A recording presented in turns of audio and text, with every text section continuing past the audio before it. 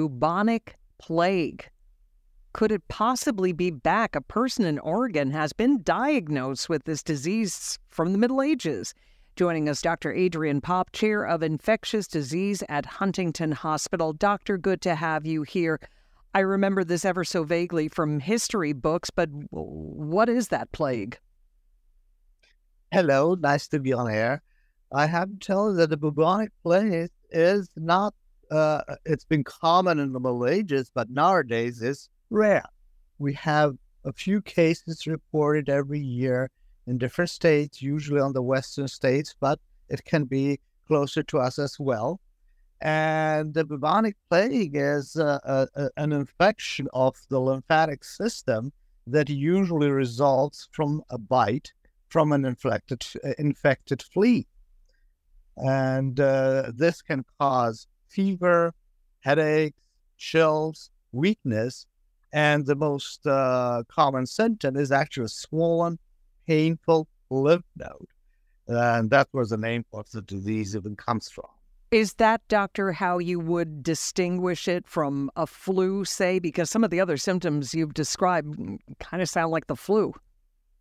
That is correct. Usually there is a bite, let's say on the arm, and then you may develop a little lesion over there, and the lymph node in the armpit, for example, gets swollen, painful, and can even turn sort of a bluish discoloration in that area, and that's a telltale sign this is a real issue.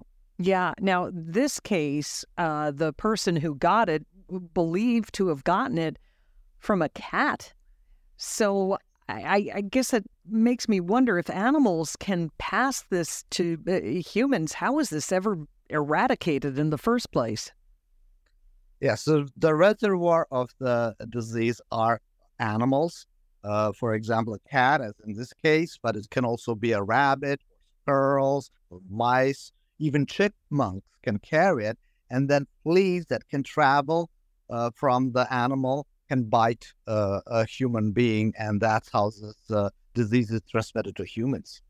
So, doctor, is there anything, well, first of all, for humans to worry about here? I mean, we have this case in Oregon. It's just so unusual to hear those words, bubonic plague.